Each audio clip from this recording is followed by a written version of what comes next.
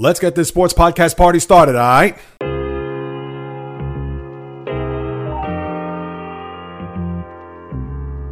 The J Reels Podcast. Why don't you wait until July 1st to make an announcement? What a disgrace. He can rack up all these numbers in October, November, and December, but what really counts is let me see this in January. The sports rebel without a pause, delivering fast-paced, jam-packed sports talk like no other. Listen, I gotta call it as I see it. He is not a good player.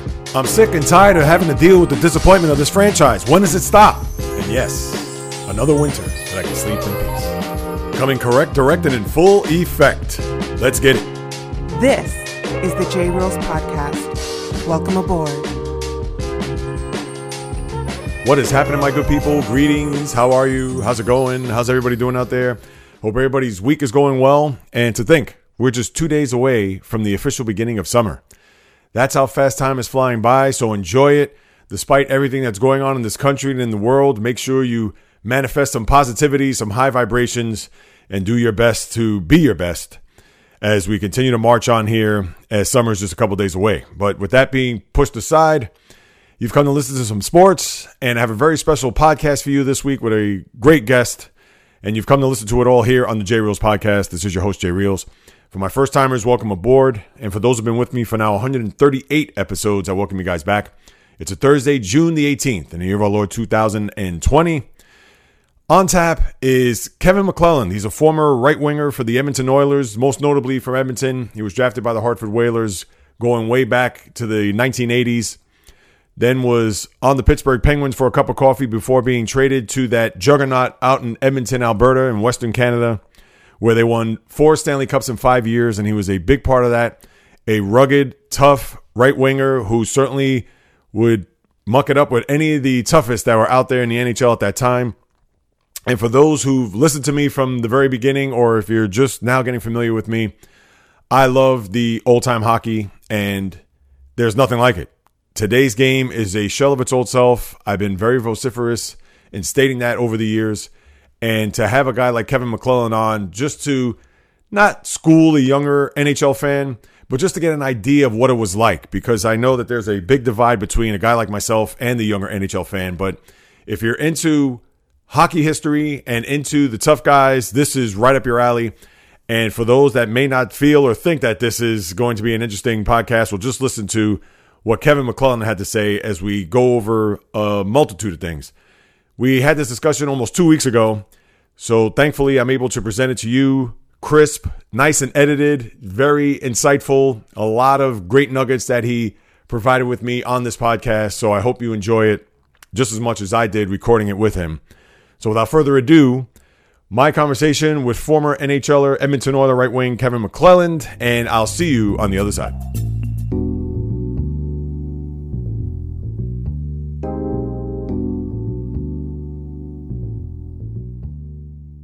On the line, I have Kevin McClelland, the former 4-time Stanley Cup champion of those great 80s Oilers dynasty teams. We'll talk about that.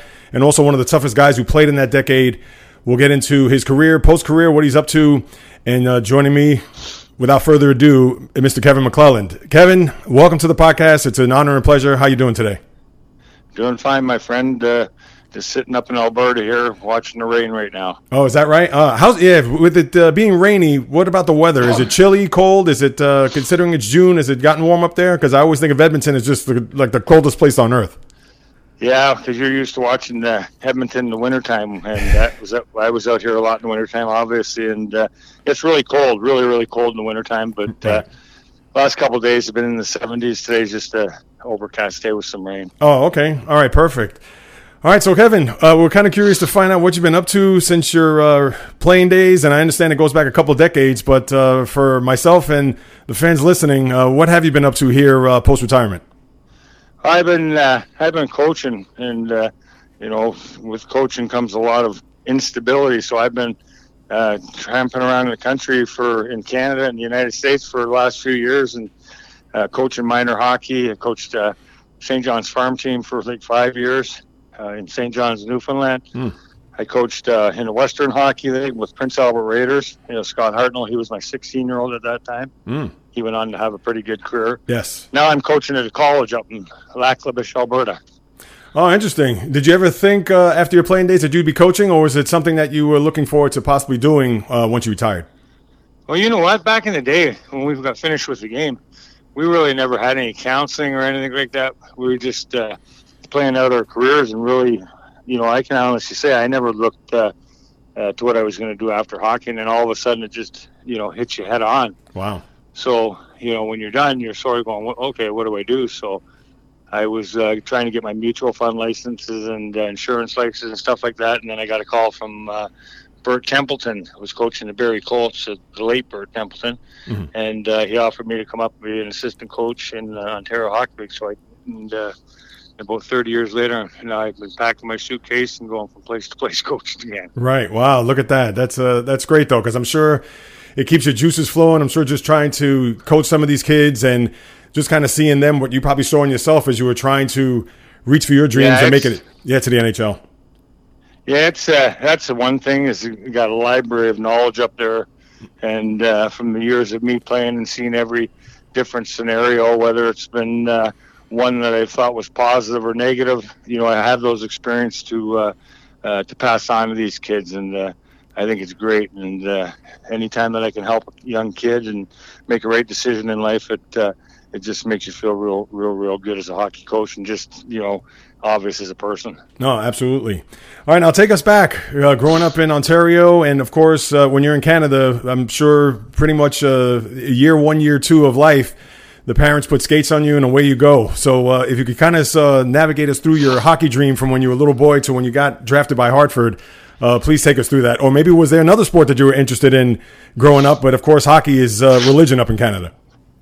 Yeah, no, it's. I remember getting started real young, obviously, and in Canada, that's a saying that as soon as you're born, you come out with skates on. So yep. I wasn't not the exception, that's for sure. But played Oshawa minor hockey all the way up through my childhood years up till I was 16. Had some great coaches there, some great mentors, and the biggest thing was I had the support from mom and dad. Obviously, they were there to support huge, and financially wise, obviously, and time and hours driving back and forth to the rink. So the support system was good. Played all the way up until I was 16. Got heard that I was going to get drafted into the OHL, which is a pretty big thing back there, and still you're going, oh, this is pretty good, I played hockey for a while. Now I'm going to get to play in Ontario. in the Ontario Hockey League, where Oshawa has the Oshawa Generals, so I was very familiar with it. Mm-hmm. And then I played 1 year there in Niagara Falls when I got drafted, and had 28 points as a 16-year-old. Nice. And then that was the first year they came in with the underage draft. So I would have maybe went a little higher than the 4th round, but it was now all of a sudden it was the first ever underage draft, so that brought a bunch of more people into it. But I ended up getting drafted that year. And I remember an agent coming to my house and talking to me, my mom, and my dad, and he's sitting across from us saying, I'm going to get drafted in the NHL. And we're just sort of looking at him like, yeah, okay, whatever. You know what I mean? Right. And I didn't even go to the draft. Wow. And sure enough, I did. I got drafted in the 4th round by Hartford. Amazing. And as you were a teenager playing in the, of course, going through junior, was there a particular player that you idolized that you wanted to pattern your game after, growing up as a teen in Canada? Well, who I really, really liked? I really liked Bobby Clark in Philadelphia Flyers. Oh, sure. So ironic, you know what I mean? That I had that in my repertoire as one of those Broad Street bullies, and Bobby Clark, just how tenacious he was. But that was a team I really enjoyed watching and really cheered for. And like I said, every time I saw Bobby Clark smile on TV with those no teeth, it made me a real happy guy and wanted me to be a hockey player. Oh, yeah, and you would have been a perfect Flyer considering that time and place. And interestingly enough, since you got drafted by Hartford, you never even played for the Whalers. I believe from there you moved on to Pittsburgh. Now, how did that how did that come to pass in a sense? Where was it a trade? Did Hartford release you? Were you picked up by Pittsburgh? How did that come about? It was the first compensation case ever. Pittsburgh signed Millen, Greg Millen, and the goalie. maybe Jordy Douglas or something like that. Mm-hmm. And no, they signed Greg Millen.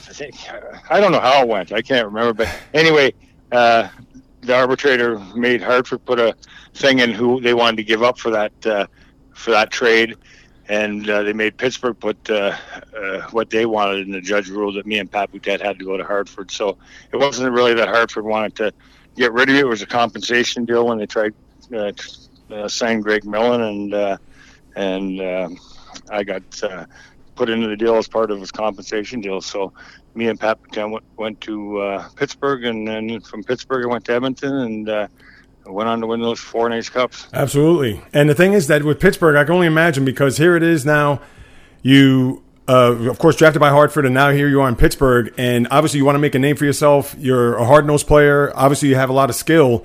So if you could kind of walk me through what it was like just playing in Pittsburgh for that first year before you got traded to Edmonton, and what it was like just to try to establish yourself on a team, not only just as, of course, a hockey player, but even someone who has the physical and the tough skills that you had.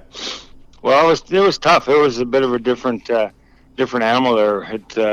Coach was pretty tough on me, and the older guys were pretty tough on me and everything. So it was difficult as a young player, obviously. Mm-hmm. And I was really trying to find my way there, and I guess I really didn't. But I did get to have my first pro game was in Philadelphia, and I got to take the face-off against Bobby Clarke, so that was pretty sweet. Nice. Anyway, I was struggling, spinning my tires in Pittsburgh. I was coming out of junior, and I was a real big scorer in junior. Right. And I could always fight.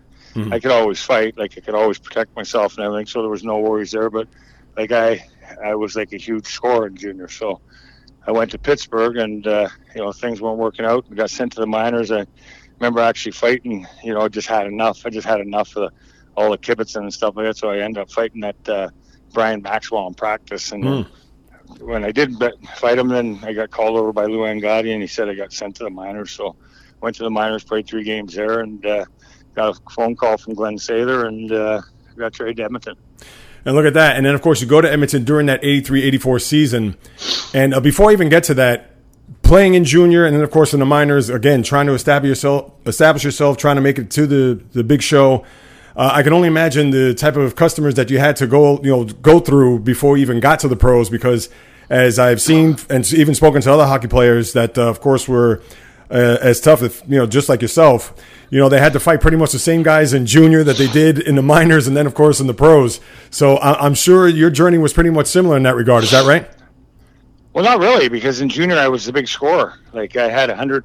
I went from 28 points my first year in junior to 108 my second year. And then, like the playoffs, I would have 15 points in 5 games. So it was like I was the leading scorer on the team, and the guy that was on the front cover with Ron Francis as 3 superstars in the Ontario Hockey League.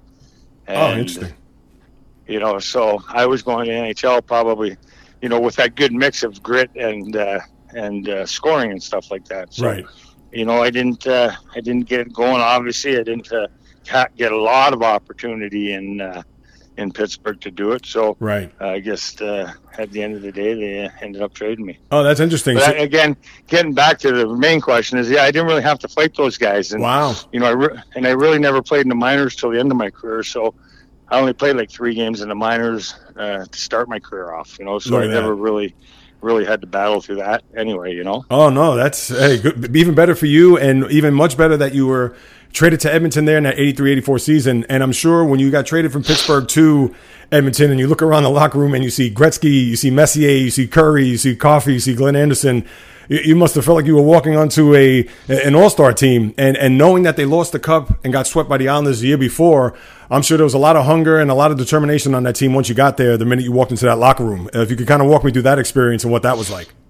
Yeah, that was the first one. I got the phone call from Glenn Sather, and, you always, I was still young in the NHL and trying to find my way, but you knew who the Edmonton Oilers were, obviously. Mm-hmm. And he called and said, yeah, we traded for you. So my first question to him was, okay, well, where's your farm team? If I can't play for Pittsburgh Penguins, which were last in the whole league, right, then how am I going to go and play in Edmonton with all those superstars and that? And he said, no, you're coming here. And I said, okay, perfect. And I remember going in there and meeting those guys, and just what a class group they were, just unbelievable. It was it was like two different worlds I just finished living in. You know what I mean? Oh no, of course. And, yeah, it was so unbelievably good there. The guys were great. You know, in Pittsburgh we practiced for like 2 hours, and I thought I'd be in great shape there. I skated with those guys for 40 minutes. I couldn't even keep up. I went and slept home. I slept for 3 days. You know? Wow, look at that. So it was fun. It was fun going there, and you know, Pittsburgh. You know, I know it was tough and everything like that, but it's not supposed to be easy. So of course, you know, I'm not complaining or saying anything about Pittsburgh. They're a great organization, and you know, it just wasn't the right fit for me, obviously. Right. And now here we go into the Stanley Cup playoffs, and I'm going to just fast forward through the Western Conference. Well, at that time, it wasn't even the Western Conference. It was you had the Campbell, and you also had the Wales Conference back then. And the league was a lot shorter. It was 21 teams, but you get to the Stanley Cup final, and I'm going to say this upon admission, Kev, I'm a huge Islander fan. And when you scored that goal out of the corner there in the third period early on, I said to myself, oh, geez, of all people, it's Kevin McClelland, because I knew you were a tough guy. I knew you were obviously a gritty, hard-nosed player. And to think that goal was able to hold up, and 1-0 was the final, and of course you went from there to go on and win the Cup. If you could kind of walk us through that, I'm sure that's one of the big highlights in your career. Walk us through that play and just that game with the intensity, the Islanders going for 5 straight Stanley Cups, and of course Edmonton trying to bounce back after being swept the year before. Yeah, it was unbelievable because I'd been in the playoffs against the Islanders before with Pittsburgh when they blew us out 2 games on Long Island, and DeBartolo said, if Pittsburgh Penguin fans want their tickets back, they can have them back. You know, these guys aren't a very good team. And then we went back into Pittsburgh and we won both games in Pittsburgh. I don't know if you remember that. I do. And then we come back to Long Island and we had them 3-1 with 5 minutes left to go. I scored in that game too. Yes, you know what? You're right. Yes, I remember that now. And that was the game Johnsonelli, of course, had those 2 late goals, and then, of course, the Islanders went on to win. Yeah. I remember. It was 3-1 with 5 minutes to go, and the last tying up goal hopped over Carlisle's stick, and I don't know who scored it, but tied up 3-3, and then, like you said, they scored in overtime. So we pushed them to the brink there. But I was familiar with the Islanders, and, you know, I got situated with Edmonton, and they made me a special part of the team, obviously, and it was a close game. And, you know, I give all that credit to my 2 line mates, Hunter and Hughes. They were in crashing and banging in the corner. I was in crashing and banging with them a little bit. And Hughesy found me going to the net. And I just I could always hear Sailor say, if you don't hit the net, Macker, you're going to get sent to the minors. So I just wanted to make sure I hit the net. Sure enough, I went in the corner, and it ended up Grant Fuhr did the rest and made me well known for a big goal in Oilers history. No, absolutely. And then, of course, you go on to win that Cup, and I'm sure it must have been just a tale of 2 seasons to go from Pittsburgh and, like you said, just being at the bottom of the league, and then here you are skating around the Northlands Coliseum with that Game 5 victory and winning the Stanley Cup. I can only imagine what that thrill must have been like. Oh, it was awesome. It was awesome, and the biggest thing was that, you know, it was rewarding for me, and obviously winning the Cup and everything, but having Mom and Dad there, that was just huge. Mm-hmm. They were there to celebrate that with me, and it was unbelievable. But yeah, it was a learning experience in Pittsburgh, and you know, things happen for a reason, obviously, and it was a very good ending to it. To be a part of that hockey club, and you know, we just got voted #1 team in 100 years, and had a big celebration a couple of years ago. Mm-hmm. And to walk back in with those guys, and it just seemed like time never even went forward. It was just like we were back in the locker room together. It was pretty cool. I know, and to think that Stanley Cup was 36 years ago, which, geez, it seemed like 5 minutes ago how time flies. It's amazing to think. And then, and then the following year, of course, then you go back, you beat Philadelphia. That was the first of 2 times you beat them over a 3-year span. And, of course, your team is just now clicking on all cylinders with all the talent that I mentioned before. I know you steamrolled again through the I'll say Western Conference now because, of course, a lot of the listeners are used to East and West. And I remember beating Chicago there out in Chicago Stadium to go ahead and make it back to the Stanley Cup Finals. But now Philly was also just a different test than the Islanders because Philly was a team that, of course, hard-nosed, was tough. But you were able to dispose them in 5 games. If you kind of walk us through what that was like, just being a Flyer team there at the second end of that back-to-back Stanley Cup run. Yeah, that was another good year for our hockey club, and had some challenges, obviously. But with the guys that we had on our hockey club there, they were such great leaders. And, you talk about Kevin Lowe, you talk about Mark Messier and Gretzky, those were the three key guys that were just leaders. And they just showed us how to get there. There was never any panic on those guys. When we needed a lift, we'd look to those guys. So it was great. And, playing Philly in the finals there, that series was a little closer than what it ended up being. But, again, we had the guys that, could step it up and get the big goals when needed. And then, of course, you're going for 3 in a row the following year in '86. And not to bring up a bad memory, and I'm sure when you guys get together, Steve Smith, I'm sure he hangs his head to this day, losing that 7-game series to Calgary, especially at home. But before I even get to that, your rivalry with Calgary, and the NHL had a ton of rivalries back then, which I truly loved. And unfortunately, it's a different day and time that we live in. The sport is, to me, it's a shell of its old self in that regard. But if you could kind of walk us through what it was like, the Battle of Alberta between you guys and the Flames, and all just the fisticuffs and just everything that took place, especially in that '86 year, because to me that was almost like the height of the rivalry, because both of you were just, obviously you were better than them, but you were on equal footing considering that year they went on to the Cup, but of course they lost to Montreal. So if you could walk us through what that was like, just going up against Calgary every time out and just the battles that you had with them. I tell you, it's so hard to even explain it. You got to live through that, man, as a player. But right. It was, even the fans, though, they lived through it with us, and it got pretty nasty and pretty intense and pretty crazy at times. You know what I mean? But we both sides knew when to chill out a little bit and back off things. But it got very intense, and it got I don't think I probably did, but I probably never finished a game in Calgary if I could recall, because right. It sounded like every time we went to Calgary, they got a little bit bigger and stronger, and really wasn't a lot happening when we were in Edmonton. So right. different two cities, different rivalry, but it was tough.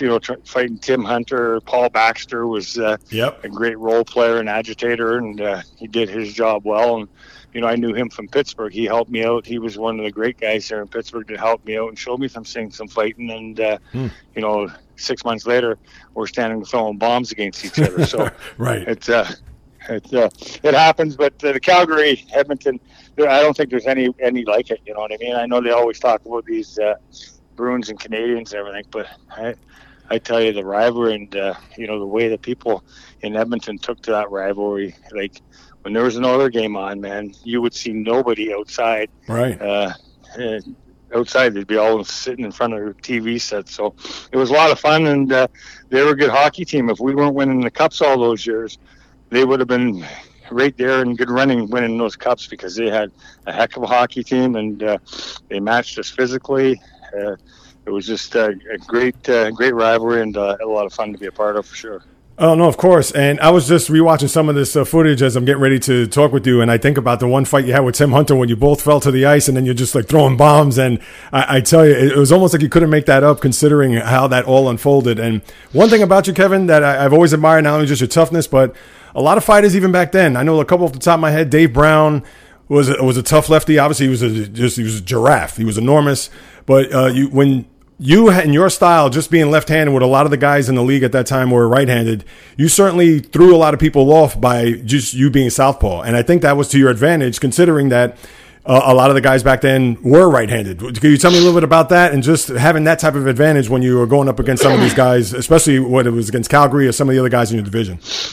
Yeah, well, I needed it. Trust me. The guys I were fighting were all tough, and I got so much respect for them. But the big thing they had on me, they had me weight. Like, I was only 192 pounds. And, I was fighting guys always like 220, 230. Like, I really wasn't heavyweight. Right. But I sort of stepped up and fought the heavyweights. And I guess I did all right. But, I needed that little advantage with the left hand. And I just went in and every fight, and I never wanted to ever hurt anybody, obviously, but I didn't want to lose neither.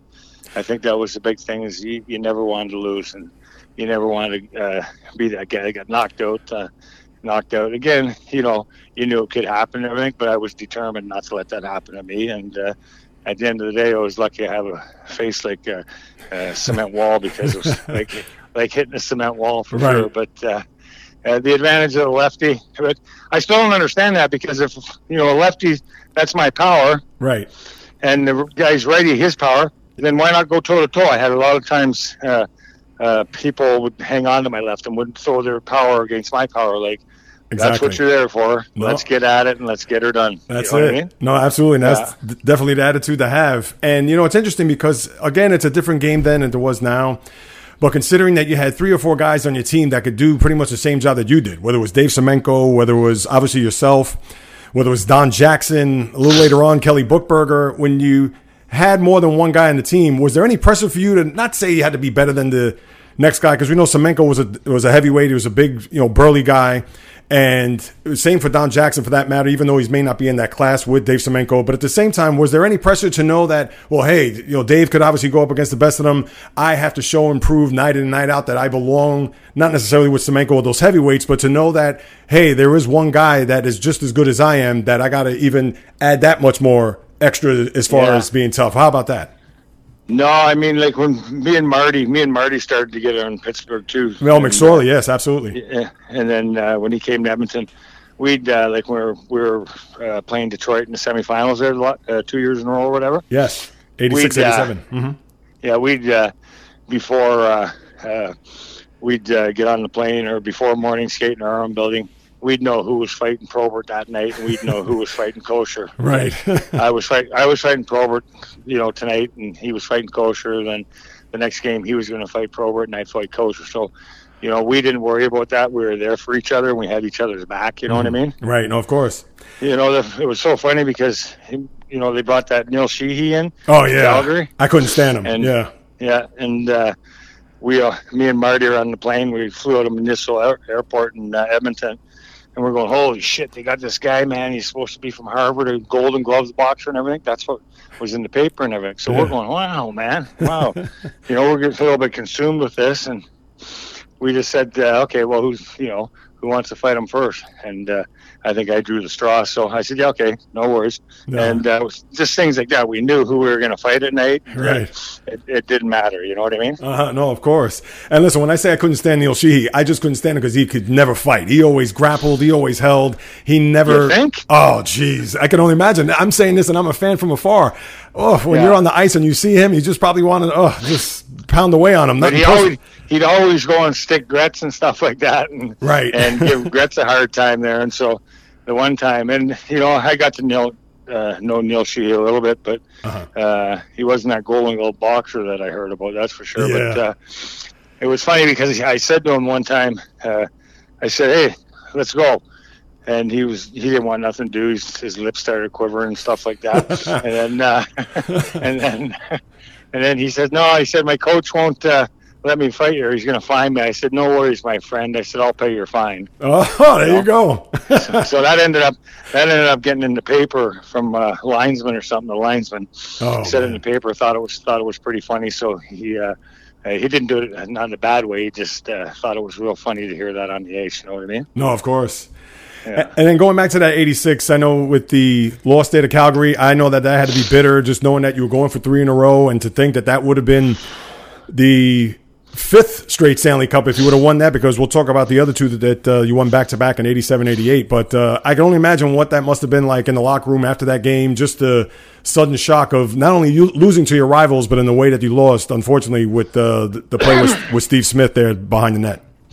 Yeah, that was tough. I mean, like when you talk about the rivalry, which we just had a little bit of fun with, but, that was, again, 6 games of just grueling hockey and, like being mentally prepared and, physically prepared every night, and then getting to Game 7. And Game 7 is exactly where it was supposed to be. It was supposed to be in Edmonton, and, that's what we played the regular season for, to have that home ice advantage. And, a tight game until the 3rd period, and then that miscue by Smitty there with Fierzy, and all of a sudden Calgary changed their game plan and just started keeping everybody back and protecting the house, and made it difficult for us to score. Now we had, the gunners that we had on the team, and those guys, we had a lot of time left on the clock and a lot of opportunity to score some goals, but that's just it didn't happen, and it was a shame because, it was a good team. But you know what?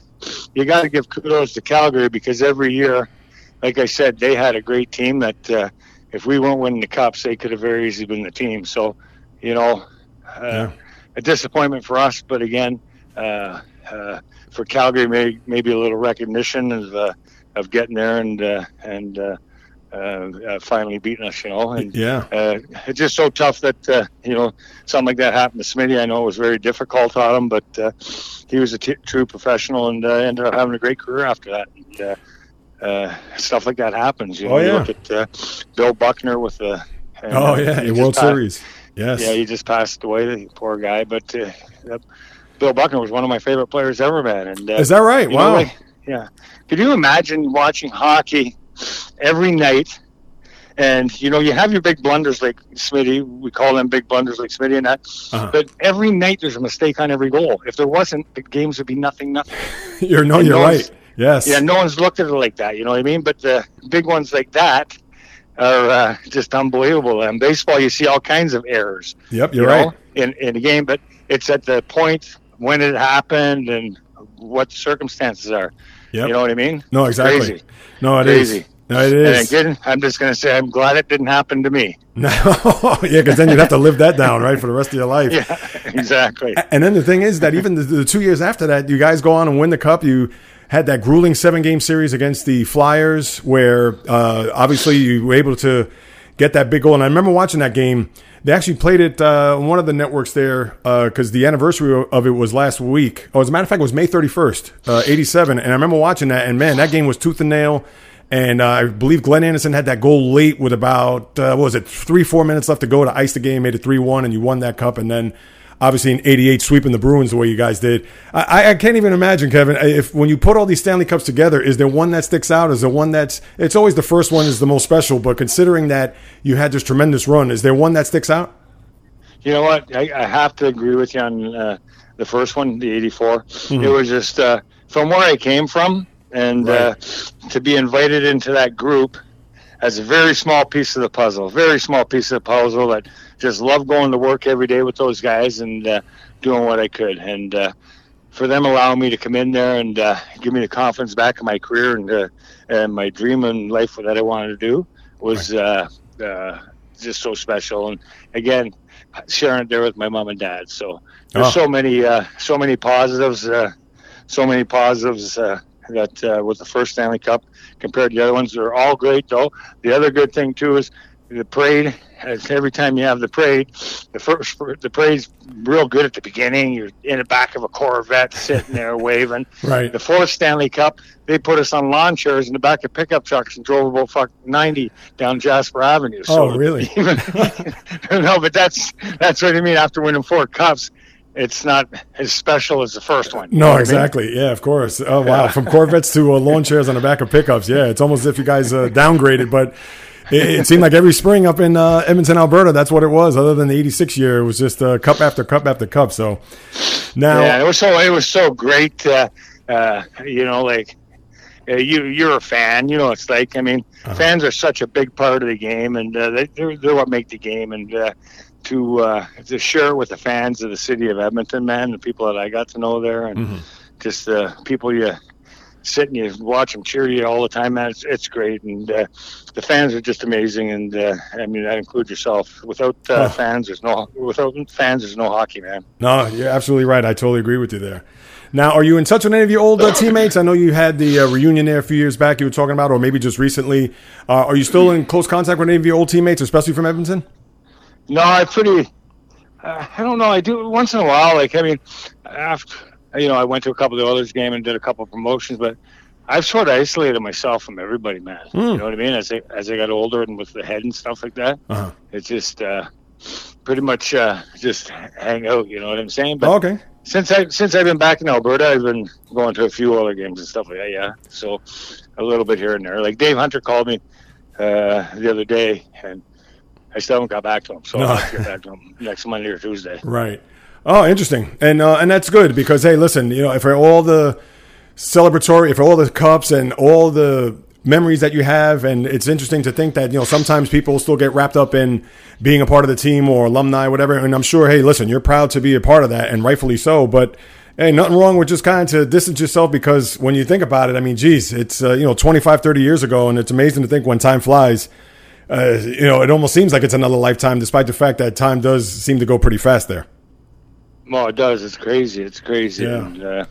And now we got this thing with that's happened. I know you guys down in New York are having a difficult time down there with that. And, yeah. Hopefully it can go away and we can all get back. And it's always great to talk about hockey. And you can call me anytime, man. I've got to know you, but hopefully we can get back and put our butts in the seats and go enjoy some big hockey games and always have memories to keep talking about years and years on down the road. No, exactly. And listen, a couple of the quickies for me, Kevin. As a matter of fact, I like to do this. It's just a rapid fire, just a few questions just to throw at you, just to see off the top of your head. Pretty much whatever answer comes, just give it to me. So, what was your favorite NHL arena to play in? Chicago Stadium. Oh, I would have loved to have been there. And please, walk me through what it was like during the national anthem. Wow, that national anthem! See, that national anthem was unbelievable, man. It was just like nothing you've experienced before. It would just send chills up your spine for sure. And I tell you what, you can't now, and that's why I miss the old rink so much. But anyone that experienced that, if you can ever sit down and have a beer with them, for anyone out there listening here, go and have a beer with them and find out what that experience was like. And like I said, you get the full effect, but you can get a little bit of the effect. But wow, it was unbelievable, that national anthem with that organ playing and everything. Unbelievable. Wow. Toughest guy that you went up against in your career? There's so many, man. I had so much respect. I'm going to go with John Kordick. John Kordick. Yeah. We had a dandy tilt in Edmonton, man, that it was his first game in the NHL. It was an exhibition game, but we knew we were going to fight because he was from Edmonton, and I was going to give him his opportunity, and we ended up having a pretty good fight, And he was lefty, just like you too. He was a lefty, yeah. Trust me, we stood there and we tossed him back. But there's so many tough guys, No, of course. A lot of tough guys. No, absolutely. And I was just going to ask you, just in that same vein, was there a guy that was maybe sneaky good that you didn't think was as tough? Because, of course, we can go through all the names of, and like you said, all of them are tough. It doesn't matter who it was. Maybe not so much Neil Sheehy as far as him, trying to exchange bombs with you. But if there's a guy that was sneaky good that was maybe under the radar that you fought, who would that be?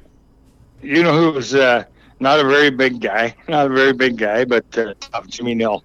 Jim Nill, yes. Yeah, Jimmy Nill was tough, and he was a gamer, man, and he could take a punch. You could throw bombs at that guy, right? And he'd look at you like, what are you going to do now? So all of a sudden you're sitting there with a handful of jerseys going, geez, that's a good question for me. What the hell am I going to do now? But, yeah, he was not that sneaky tough. He was just tough, you know what I mean? No, of course. All right, so now one word to describe each of these individuals. I'll start with Coach Glenn Sather. Just a genuine one word. Oh, or a sentence is fine. Yeah, one word or a sentence. Yeah, just the ultimate hockey guy, man. Just the way he worked all those superstars and kept them all ticking. And when you always hear these people talk about, he was like our second father. Mm-hmm. He was like our second father. He is such a good man, and he changed my life when he called me. Wow. And traded for me in Pittsburgh. I still remember him calling me walking through the Baltimore hotel, and I said, okay, and I picked the phone up, and he said, this is Glenn Sather, and that changed my life for sure. But just a great guy, and he had a heck of a job to do, was keeping all those different superstars happy in Edmonton. I tell you what, you can ask anyone. He did a great job, and it shows by winning all those cups for sure. Absolutely. All right, what about the great one, Wayne Gretzky? Everyone always asks me the same question. Yeah. What was Gretzky like? Of course. All I always answer is he's twice the person he is as he is a hockey player. Wow. You can make your own judgment from there, because he's just he's a beautiful man and a great teammate, and you would never know that he's Wayne Gretzky. You would just think he's the guy next door to you. Right. Mark Messier. Mark Messier? Yes. Another guy. Don't piss him off. He's a guy that could have been one of the toughest guys in the league. I don't know if you ever seen him fight. Oh, I have. With Joel Otto, I remember that one time. Yeah, he could fight. He didn't fight a lot when I was here, Right. But when he fought, man, I tell you what. But other than that, just a great leader. And again, we had Gretzky was the leader on the ice, and then showed his work ethic and practice that. Messier was obviously the vocal leader in the dressing room, so he's probably one of the greatest leaders to ever play the game of hockey. How about Dave Semenko? Semenko? Yes. A real funny guy. Oh, was he? Real funny guy. Oh. Real funny guy. Tough as nails. Just one of the best teammates you ever want to have. And again, I didn't know him in his glory years when he was really, I got there a little later on, but he was still tough and stuff like that. A guy that I think all the fighting had an effect on him towards the end of his life and stuff like that. And it's sorry to see him go, but he was just a great guy. And it's interesting you say that, Kevin, because that was going to be twofold. I was going to ask you, who is your best teammate that you played with? That's number one. I got along. It would have to be McTavish, McSorley, or Coffey. McTavish, McSorley, or Coffey. Oh, okay. Me and Coffey got a good bond, and nice. He'll check in on me every once in a while and stuff like that. That's good. Marty, haven't talked to him for a few years, but we always have that special connection. So I have to be one of those guys. Oh, okay. And then the second thing was about health, because obviously you played for a long time. I mean, obviously after your days in Edmonton, you went to Detroit and played in Toronto. But considering all the ice time that you had and all the wars and battles that you had, and you talk about just health and all the hits that you've taken, how is your health? Is your health fine? Are you feeling pretty good? What could you tell us as far as just you on a day-to-day basis, post-career, as far as your health is concerned? I do. The nicks and bangs and stuff like that, like the knees and that a little bit, but the head sometimes, but I don't even want to go there. I know Bettman's take on it and everything like that, but I don't agree with it, and I live through it every day. No, absolutely. No, I totally understand. And then my last question to you would be the game today. Of course, it's night and day. It's definitely not the same game that you played back in your day, but do you still follow the game today? Do you watch it? Is it a shell of its old self? How do you feel about watching today than the days that you were playing? Yeah, it's a good fast game and stuff like that. There's a lot of guys that get away with a lot of stuff out there that wouldn't back in the day, and I think more guys get hurt that way. I agree. I mean? Yes, I agree. And like some of the things that they can get away with nowadays, like you said, they wouldn't even think twice of doing that. I just think maybe even a lot more respect for each other back then. You know what I mean? No, of course. No, and that was the thing. Yeah, I mean that's the reason why they had guys like yourself, Semenko, Marty, etc., to make sure that, like you said, if Neil Sheehy's going to run at Gretz, then he's going to pay the price. So in this day and age, it's almost if somebody runs at somebody, they're looking at the ref to say, "Hey, can you call a charge or can you call a high stick or whatever?" So yeah, it's definitely a different game today, and I certainly miss the days of when you played and, of course, how you played. So, Kevin, what can I say? It was a tremendous honor and pleasure to talk to you. It was great going down memory lane with you. Thank you so much again, and hopefully we'll be in touch sometime in the future. Well, you have my number, my friend, and it was really great talking to you, and make sure you keep New York safe down there. You guys got a great place down there, and hopefully things turn out good for you guys. Yes, no, and I appreciate that. Thank you so much, Kevin.